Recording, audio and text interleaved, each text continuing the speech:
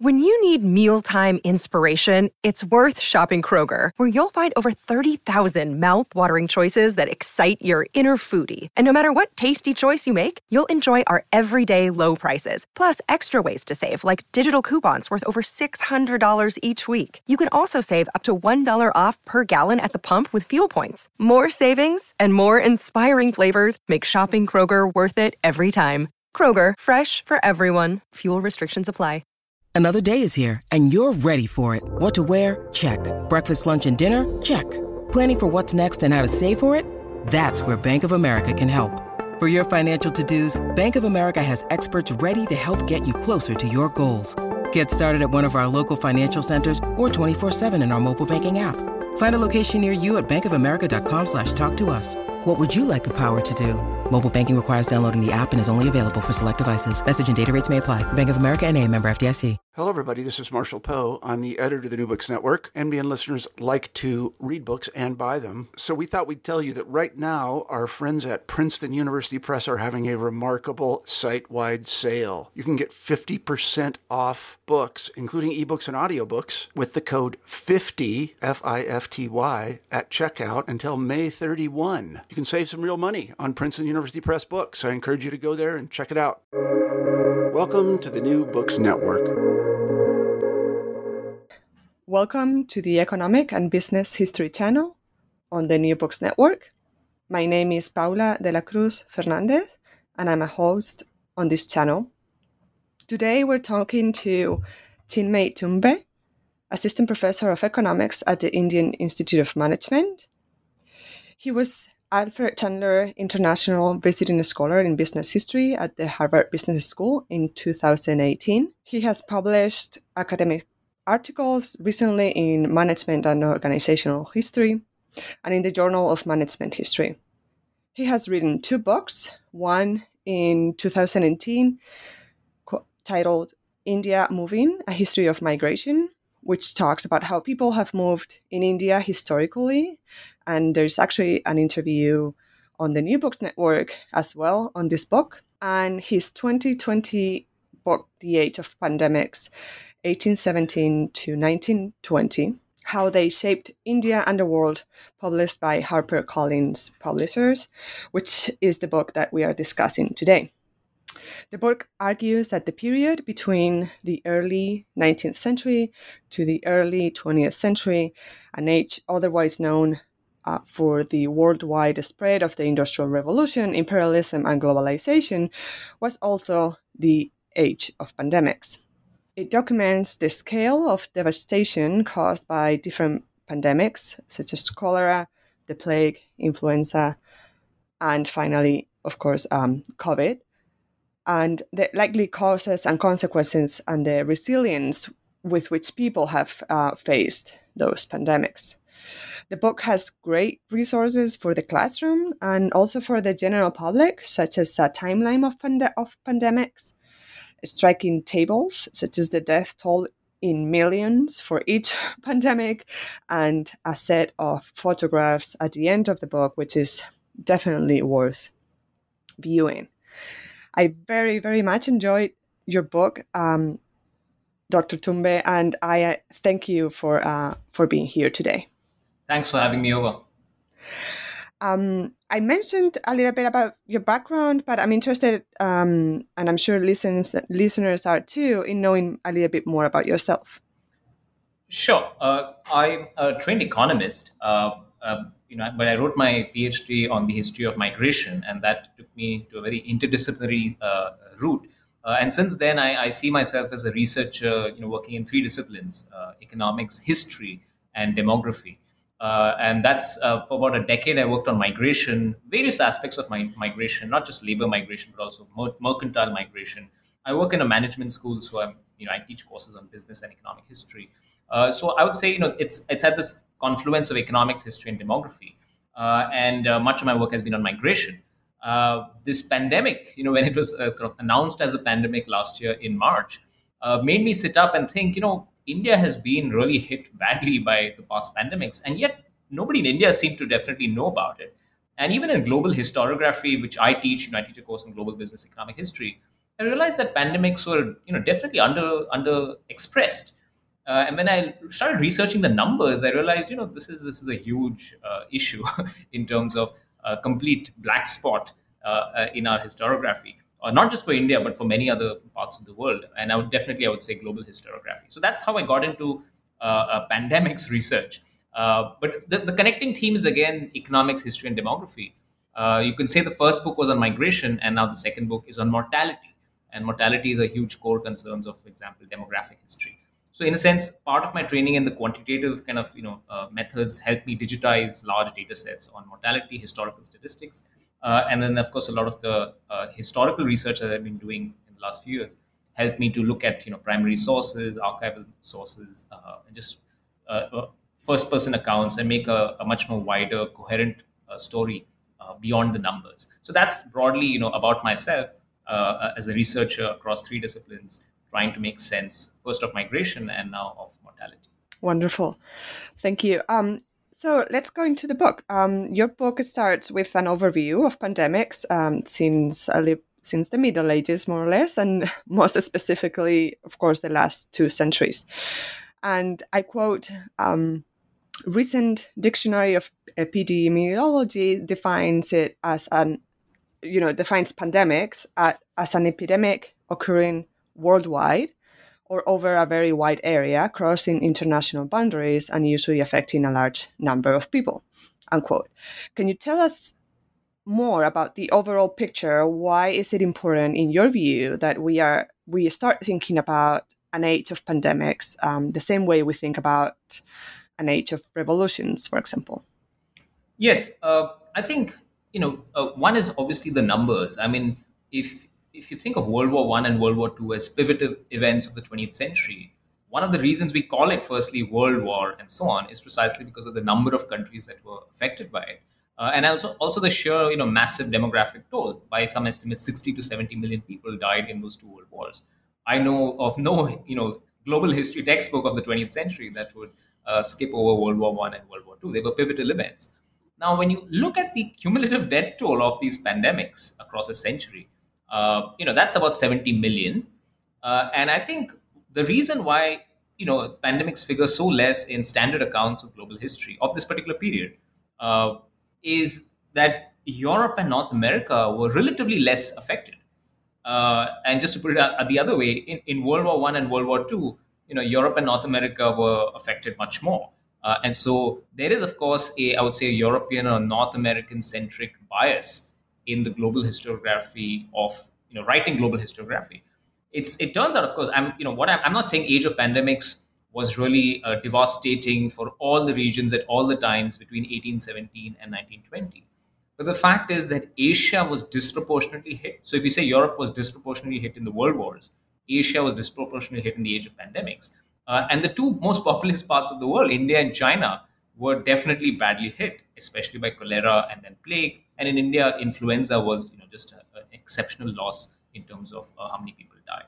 So that's the broad picture. That is the age of pandemic. So if you look at Hobsbawm's classic, the age of capital and the entire 4-volume series, epidemics actually figure very less in Hobsbawm's characterization of this period, say 1789 to roughly 2000.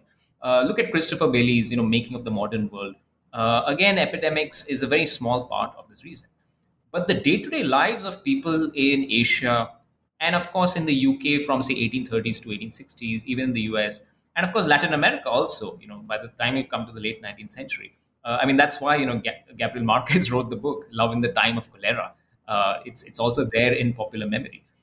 So there's definitely a case to be made that this is also an age of pandemics, disproportionately affecting Asia, and within Asia, disproportionately affecting India. And that's why the subtitle of my book is How They Shaped India, because India was the most affected, and the world, because I do think it is precisely because of these pandemics that a lot of things happened. The scientific revolution in bacteriology, for example, was aimed at ending those pandemics, just like all our medical attention today is on COVID-19 and so on. So it did have decisive legacies. You can think of the WHO, World Health Organization today. It traces its intellectual history to the first conference to stop cholera in 1851 and so on.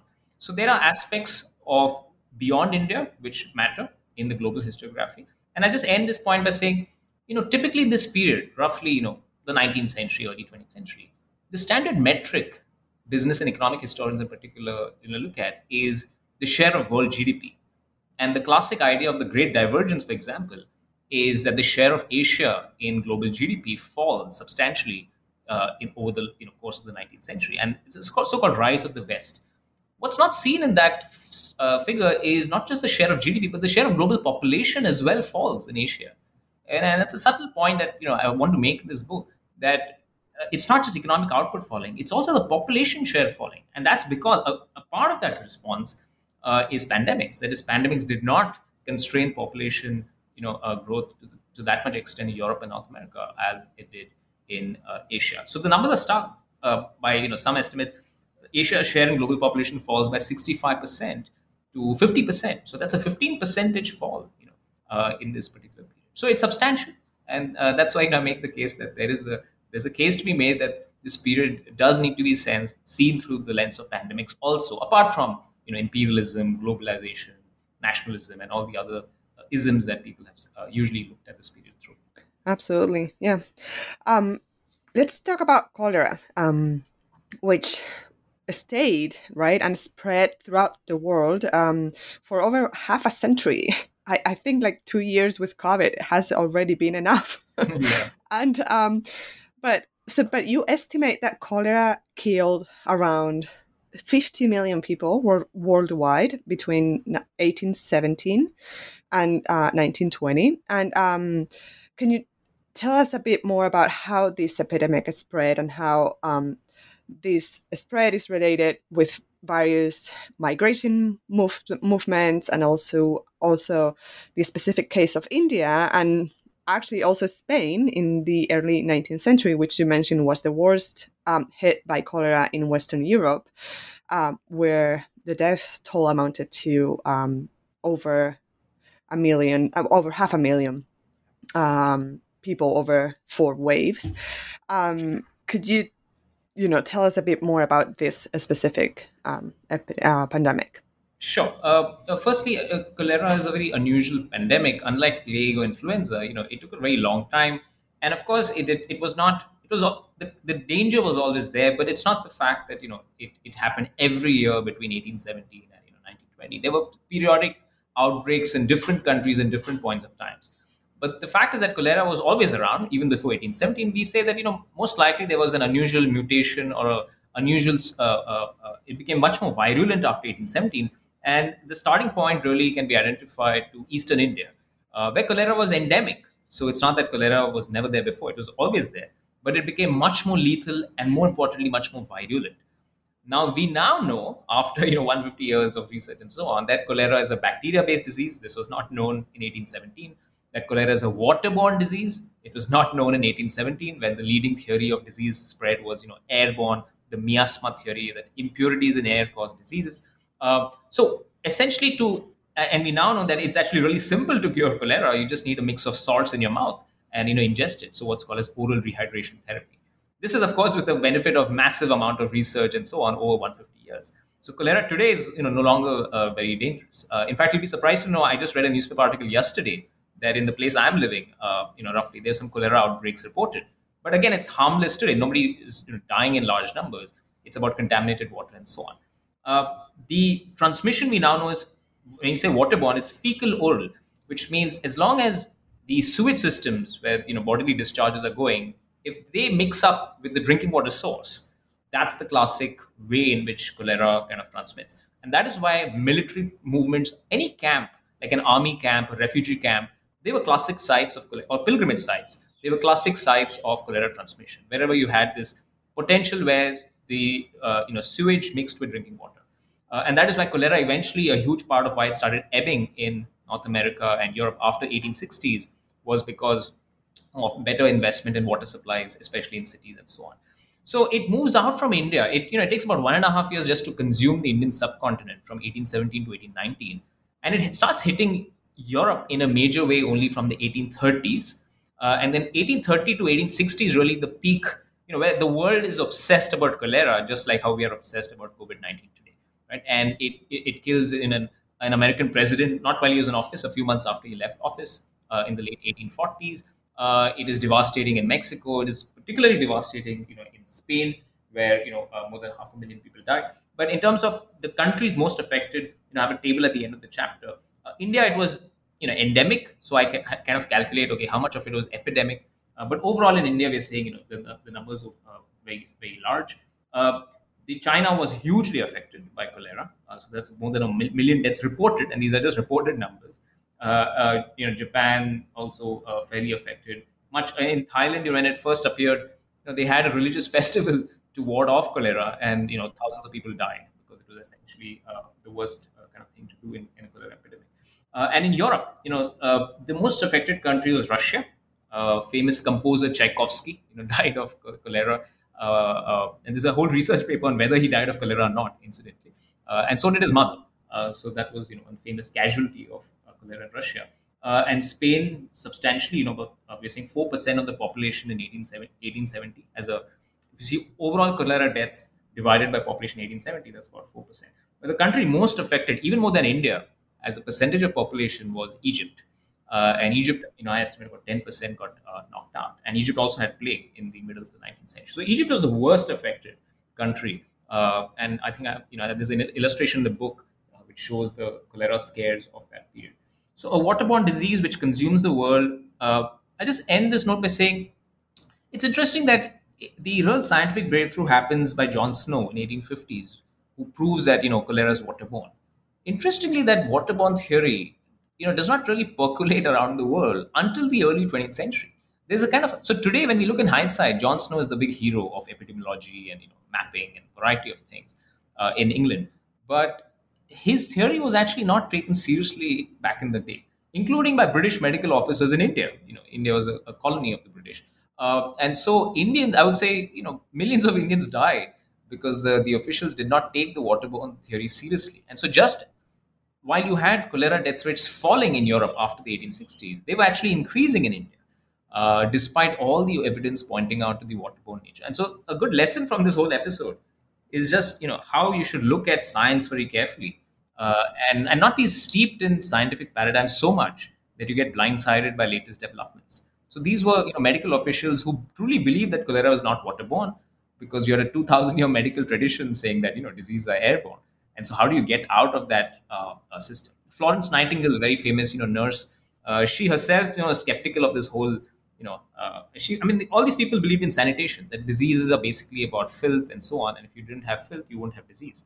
And Florence Nightingale changed her views only after she was shown in her very old age, a bacteria under a microscope, saying that, look, this is what caused diseases. And so that's a great revolution, which happens in the late 19th century. And all of us are the better for it. People like Robert Koch, people like Louis Pasteur, after which pasteurization is named. And all these discoveries also happening. The fundamental aim of those scientists was to stop cholera. And so that's why I say cholera was fundamental in transforming medical science, because the leading lights of the day wanted to solve that big problem, just like people right now want to solve COVID-19. Exactly. Yeah.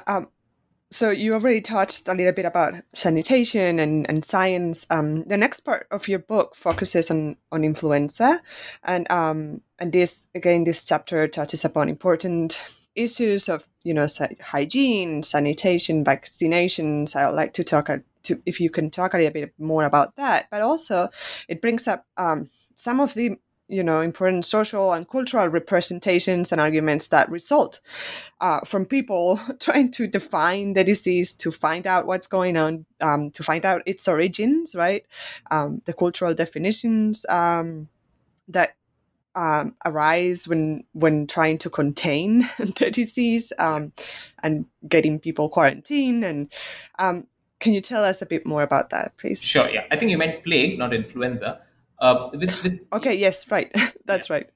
So plague was, by far the deadliest. If you tell me between cholera, plague, and influenza, plague was in popular imagination around the world. Plague was, of course, the number one disease to be afraid of. Why in Europe, because of the Black Death, 14th century Black Death episode, where about, by some estimates, a third of Europe perished. People in Britain were scared of plague because London was devastated by plague in the 1660s. So there was a collective memory against this disease. But it's also a fact that the last major plague episode happened in Europe only by roughly 1720. So after that, plague kind of ebbed in the European popular imagination. But in Asia, it was always there. The city I'm in, Ahmedabad, had a plague outbreak in the early 19th century. China had it. So it really becomes a global issue in the 1890s, when from mainland China it moves on to Hong Kong, and from Hong Kong, most likely, it comes to Bombay. And Bombay and Hong Kong, both being major British kind of entrepôts, really took the British officials by surprise. And because they had this memory of plague devastating London in the 1660s, they said we should do everything in our power to stop plague. And what they did in India was one of the most horrific, pieces of surveillance, which on hindsight really didn't matter, because again, this problem of not understanding disease transmission properly and then taking out, actions which have disastrous consequences. So they passed a law, which by the way still exists, and in India we are battling COVID-19 under the same act. It's called the Epidemic Diseases Act of 1897. It's the same piece of legislation which we're still working with today. And so plague hits India in 1896 in Bombay, and 1897 they implement this act, and there's massive surveillance. It's so repressive that people are up in arms. A British official is assassinated in the city of Pune. It's a crazy real episode, which also shocks the British, because the British are not expecting this kind of a response from the people. Plague is the first time actually the British really enter the day-to-day lives of Indians in a very big way, and that's why the kind of backlash against it was also very huge. It turned out later that plague is not a disease caused by impure air, which is what people thought, or poisonous air coming from the soils, but basically a disease passed on from rodents to humans via the bite of the rat flea, or X. So this is the science. And it's really fascinating. Just like we mentioned about cholera, this waterborne idea, junked this whole airborne theory. In the case of plague, this rat flea idea completely junked this, the poisonous air theory. But it took about 10 years, from 1900 to 1910, a variety of experiments in the city of Bombay in particular, which established this at first crazy idea that, look, it has nothing to do with air. People knew it had something to do with rats, because the first thing that happened in plague is that rats start dying. And there are references to this throughout history, but especially in India. But people didn't know what was the real connection. And so a person born in India, a British medical officer, figured this out. And then they realized that the key to curb plague was basically good housing, keeping rats away. So rat proofing, rat extermination, variety of things. In my book also mentioned cat keeping in one official's imagination. And that might have helped, though people say that the pandemic really, scientists say that the pandemic probably went not because of human ingenuity, but just because of what we call as herd immunity, and not so much amongst humans, but among rodents. Right? So plague starts kind of disappearing in India, at least from the 1920s. And of course, later on, there are huge cures like antibiotics, which are very powerful against both cholera and plague and so on. But in the time that it exists, so plague is a disease which really hits India. India has 90% of the global deaths, but it does go to Brazil. It does go to some parts of Latin America. It does hit some parts of Southeast Asia, in Vietnam, in Indonesia, and so on. But we are saying over 90% of the recorded deaths were in India, and that's about 12 out of 13 million deaths. So it was a huge number, and within India, particular parts of India were hugely affected. I'll give you one tidbit from plague, which is hugely relevant today. And that is, it was a big mystery as to why plague hit only some parts of the world and not others, and why plague hit some parts of India and not others. And this is a huge question today, because with COVID-19, everyone is speculating, about why COVID-19 hit, say, America or Western Europe much more than, say, Africa in 2020. Now things are slowly changing, and India just got through the worst, wave of COVID-19 in this year.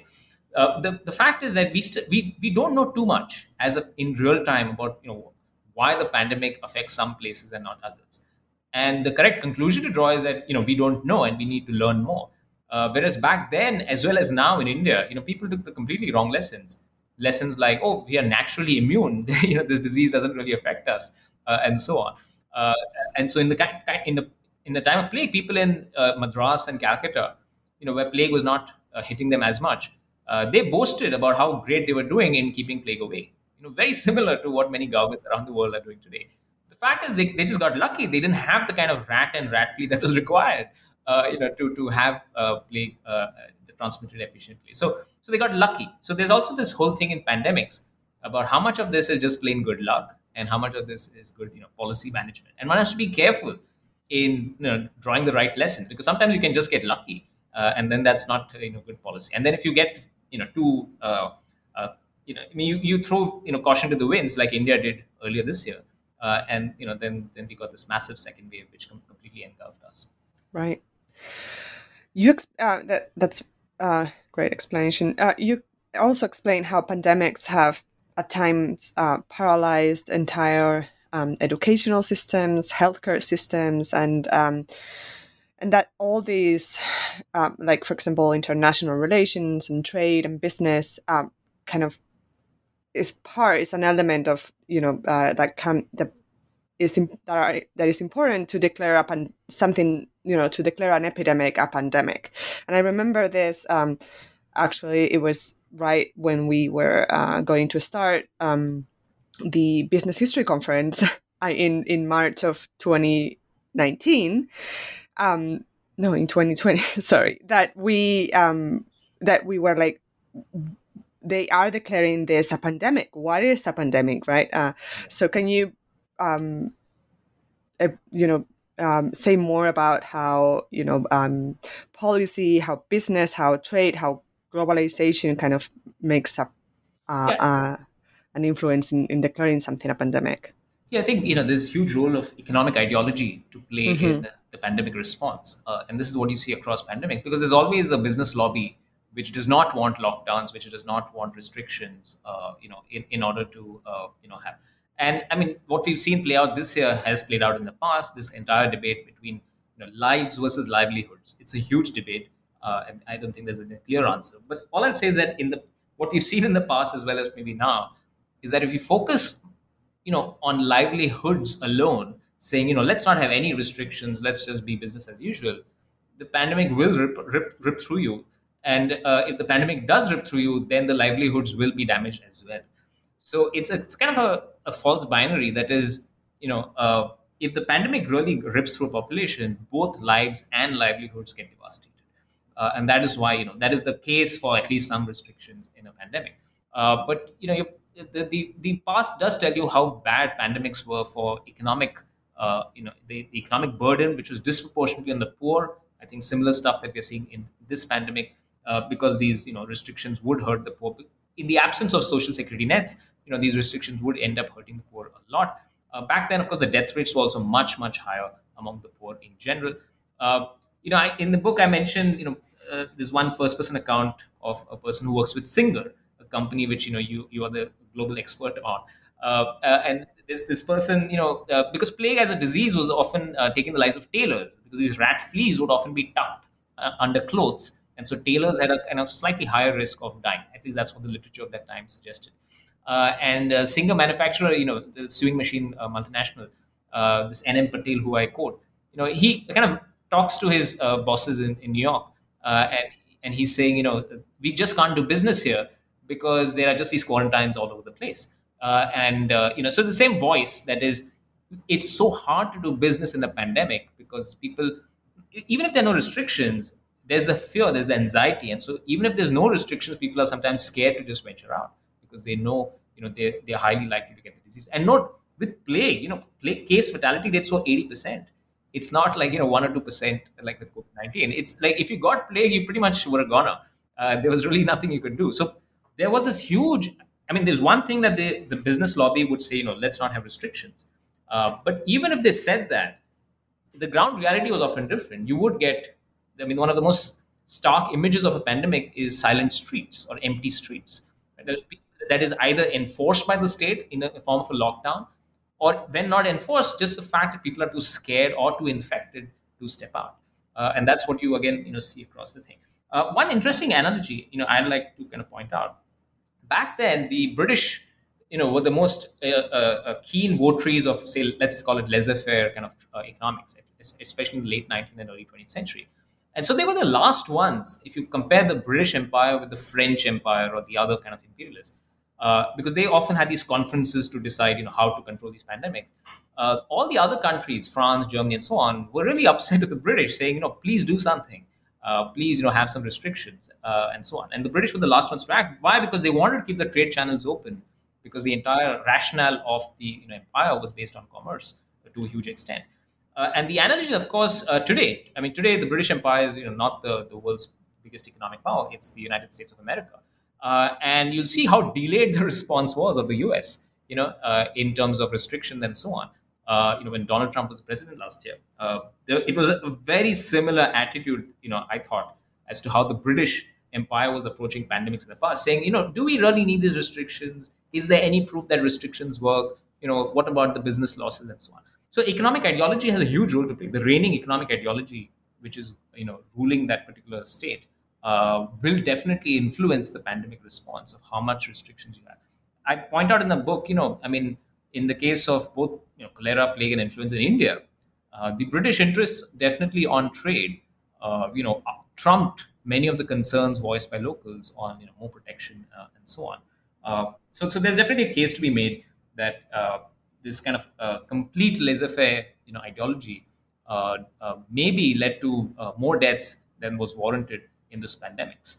I'm not saying that restrictions have to be put in place, but definitely when the pandemic is reigning, some amount of concern has to be shown, which was, I think, business lobbies throughout history have been the first ones to say, keep the trade channels open. This is good for business, it's good for livelihoods, and so on. But what pandemics show you is that often both can take a beating if the pandemic completely rips through the population. Yeah, no, absolutely. I'm also very interested in knowing more about gender roles and the different or a specific place of women in pandemics. You talk about their efforts in pandemic relief, and you show some striking images of nurses, for example. Can you tell us a bit more about what you found in this sense? Yeah, one is, of course, as frontline workers, the word that you use today. Throughout history, I mean, women have been, especially in pandemics, the most important caregivers. What we usually see, read, and all is the nursing profession, but that is, the professional nursing profession. I think the really huge part of this role is at home, which kind of goes, unnoticed. Which means, especially in India, if somebody fell sick, all the attention would then be given by the leading woman of the household to the sick people. And even if the woman is sick, she'd still be working and providing that care. So there's some evidence to suggest that because of this, women in India died at much higher rates than men, even apart from the, let's say, biologically determined case fatality rates, which could vary between men and women. More than that, because of this excess caregiving or not taking enough rest and then aggravating a problem. Interesting thing about plague, because plague was a disease which, if you think through the transmission, the more you stayed at home, the more likely you were to contract and die of plague. Why? Because these rats and rat fleas were the rat fleas were more likely to bite you if you're at home rather than you're outside, because they are sensitive to light and stuff like that.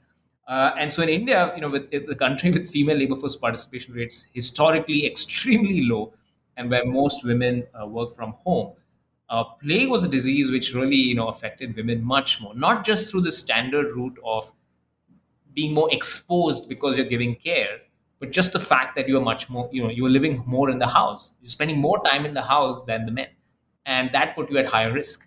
So that's a very interesting channel in particular case of plague as to why women. There's no doubt that women died. The death rates among women were much more in plague in India.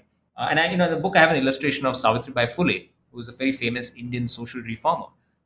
She started a clinic, for plague victims, and then herself succumbed to plague. And so she's in India now become a symbol. When they created her, like a memorial for her near the city of Pune in Western India, they actually kind of, the one part of her life story was on her last end, when she just a few months before she died, where she was trying to help other plague victims.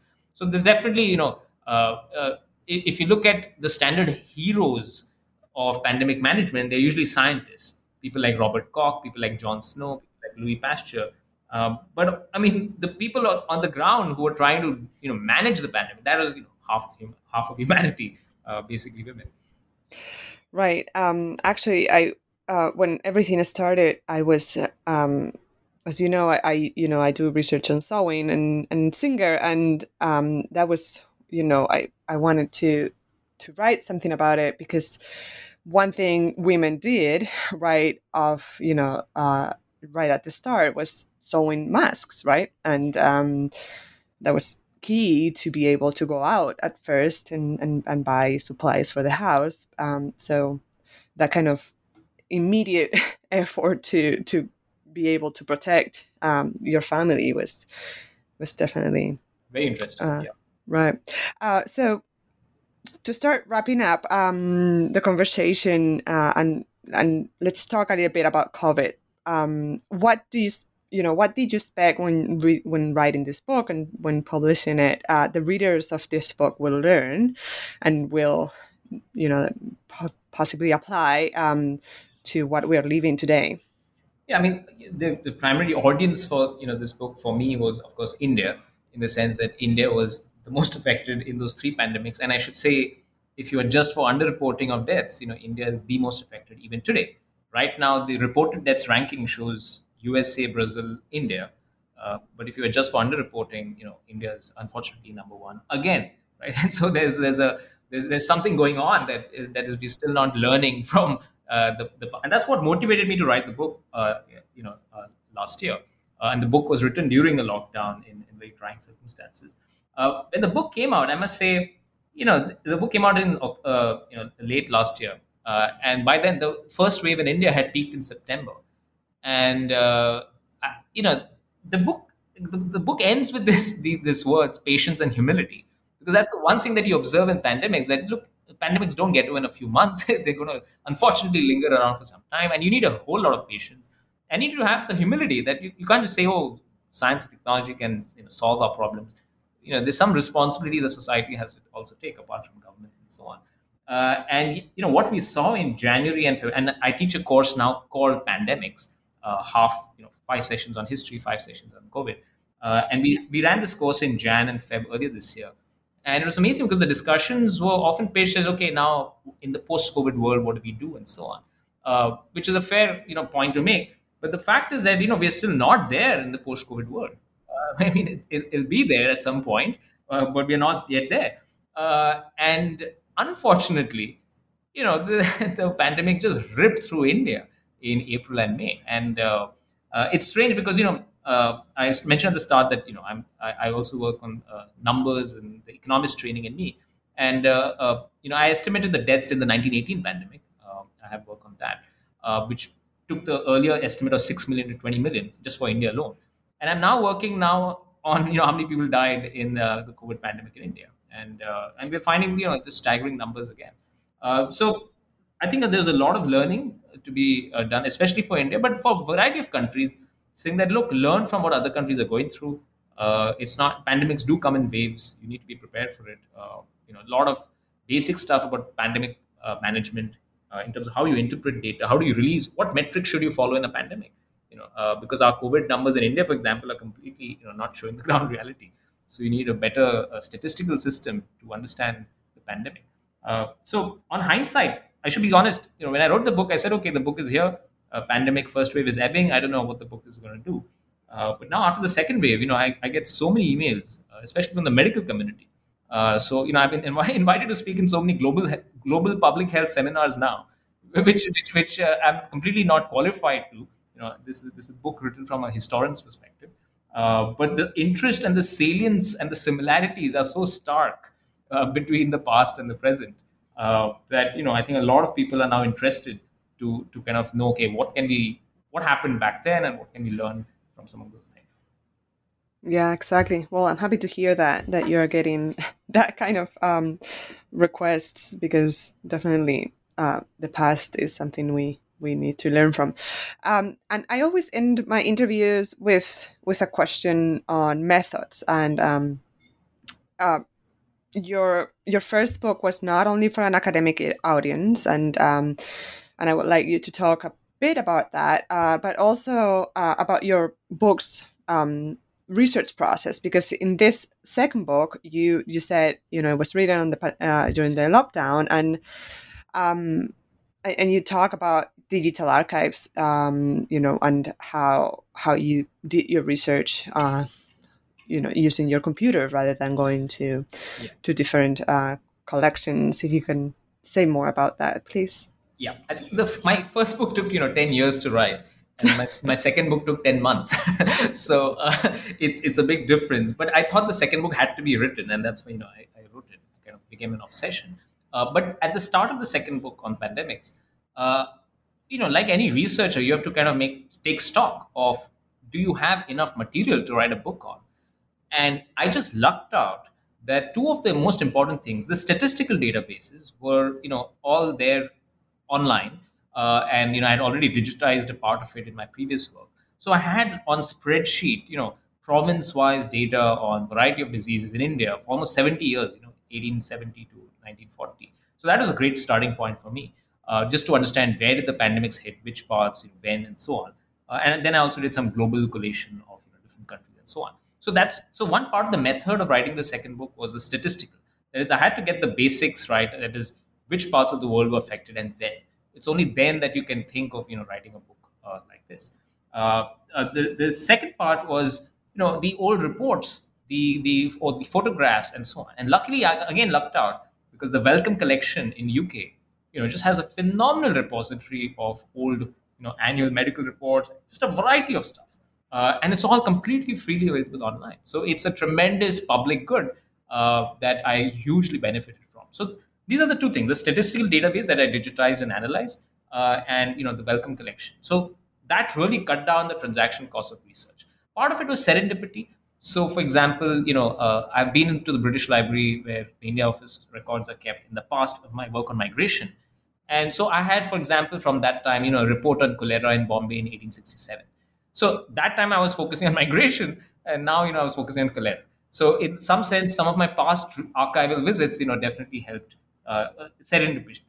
Just a few days before national lockdown in India, I was I was visiting Kolkata in eastern India, and I was outside one of India's oldest cemeteries, and I picked up the burial record book just out of curiosity, and I bought that book. And then once I started writing this book, I digitized that, and that's in a way India's first time series of deaths, from the early 19th century, and it shows that why 1817 is such a big, important year, because the deaths really start spiking from that.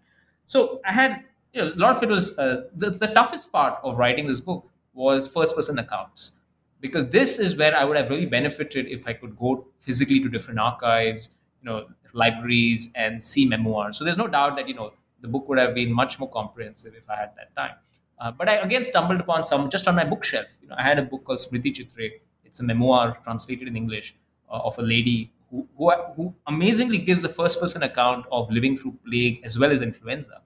And so, very powerful description, which I cite, and quote at length in my book. And after writing this book, in the end of the book, I actually point out to the reader saying, if you know more, let me know.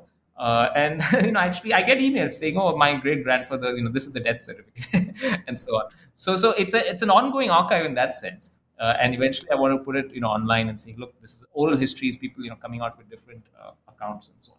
So when the book is out, the effort to chronicle the past pandemic is still alive in that sense. But overall, it's been it was challenging, but I also thought it was a book which required to be done. On this aspect about trade versus academic press, I'll say, I always wanted to write academic books. It was serendipity, which again got me into the trade press. And that's what happened with my first book.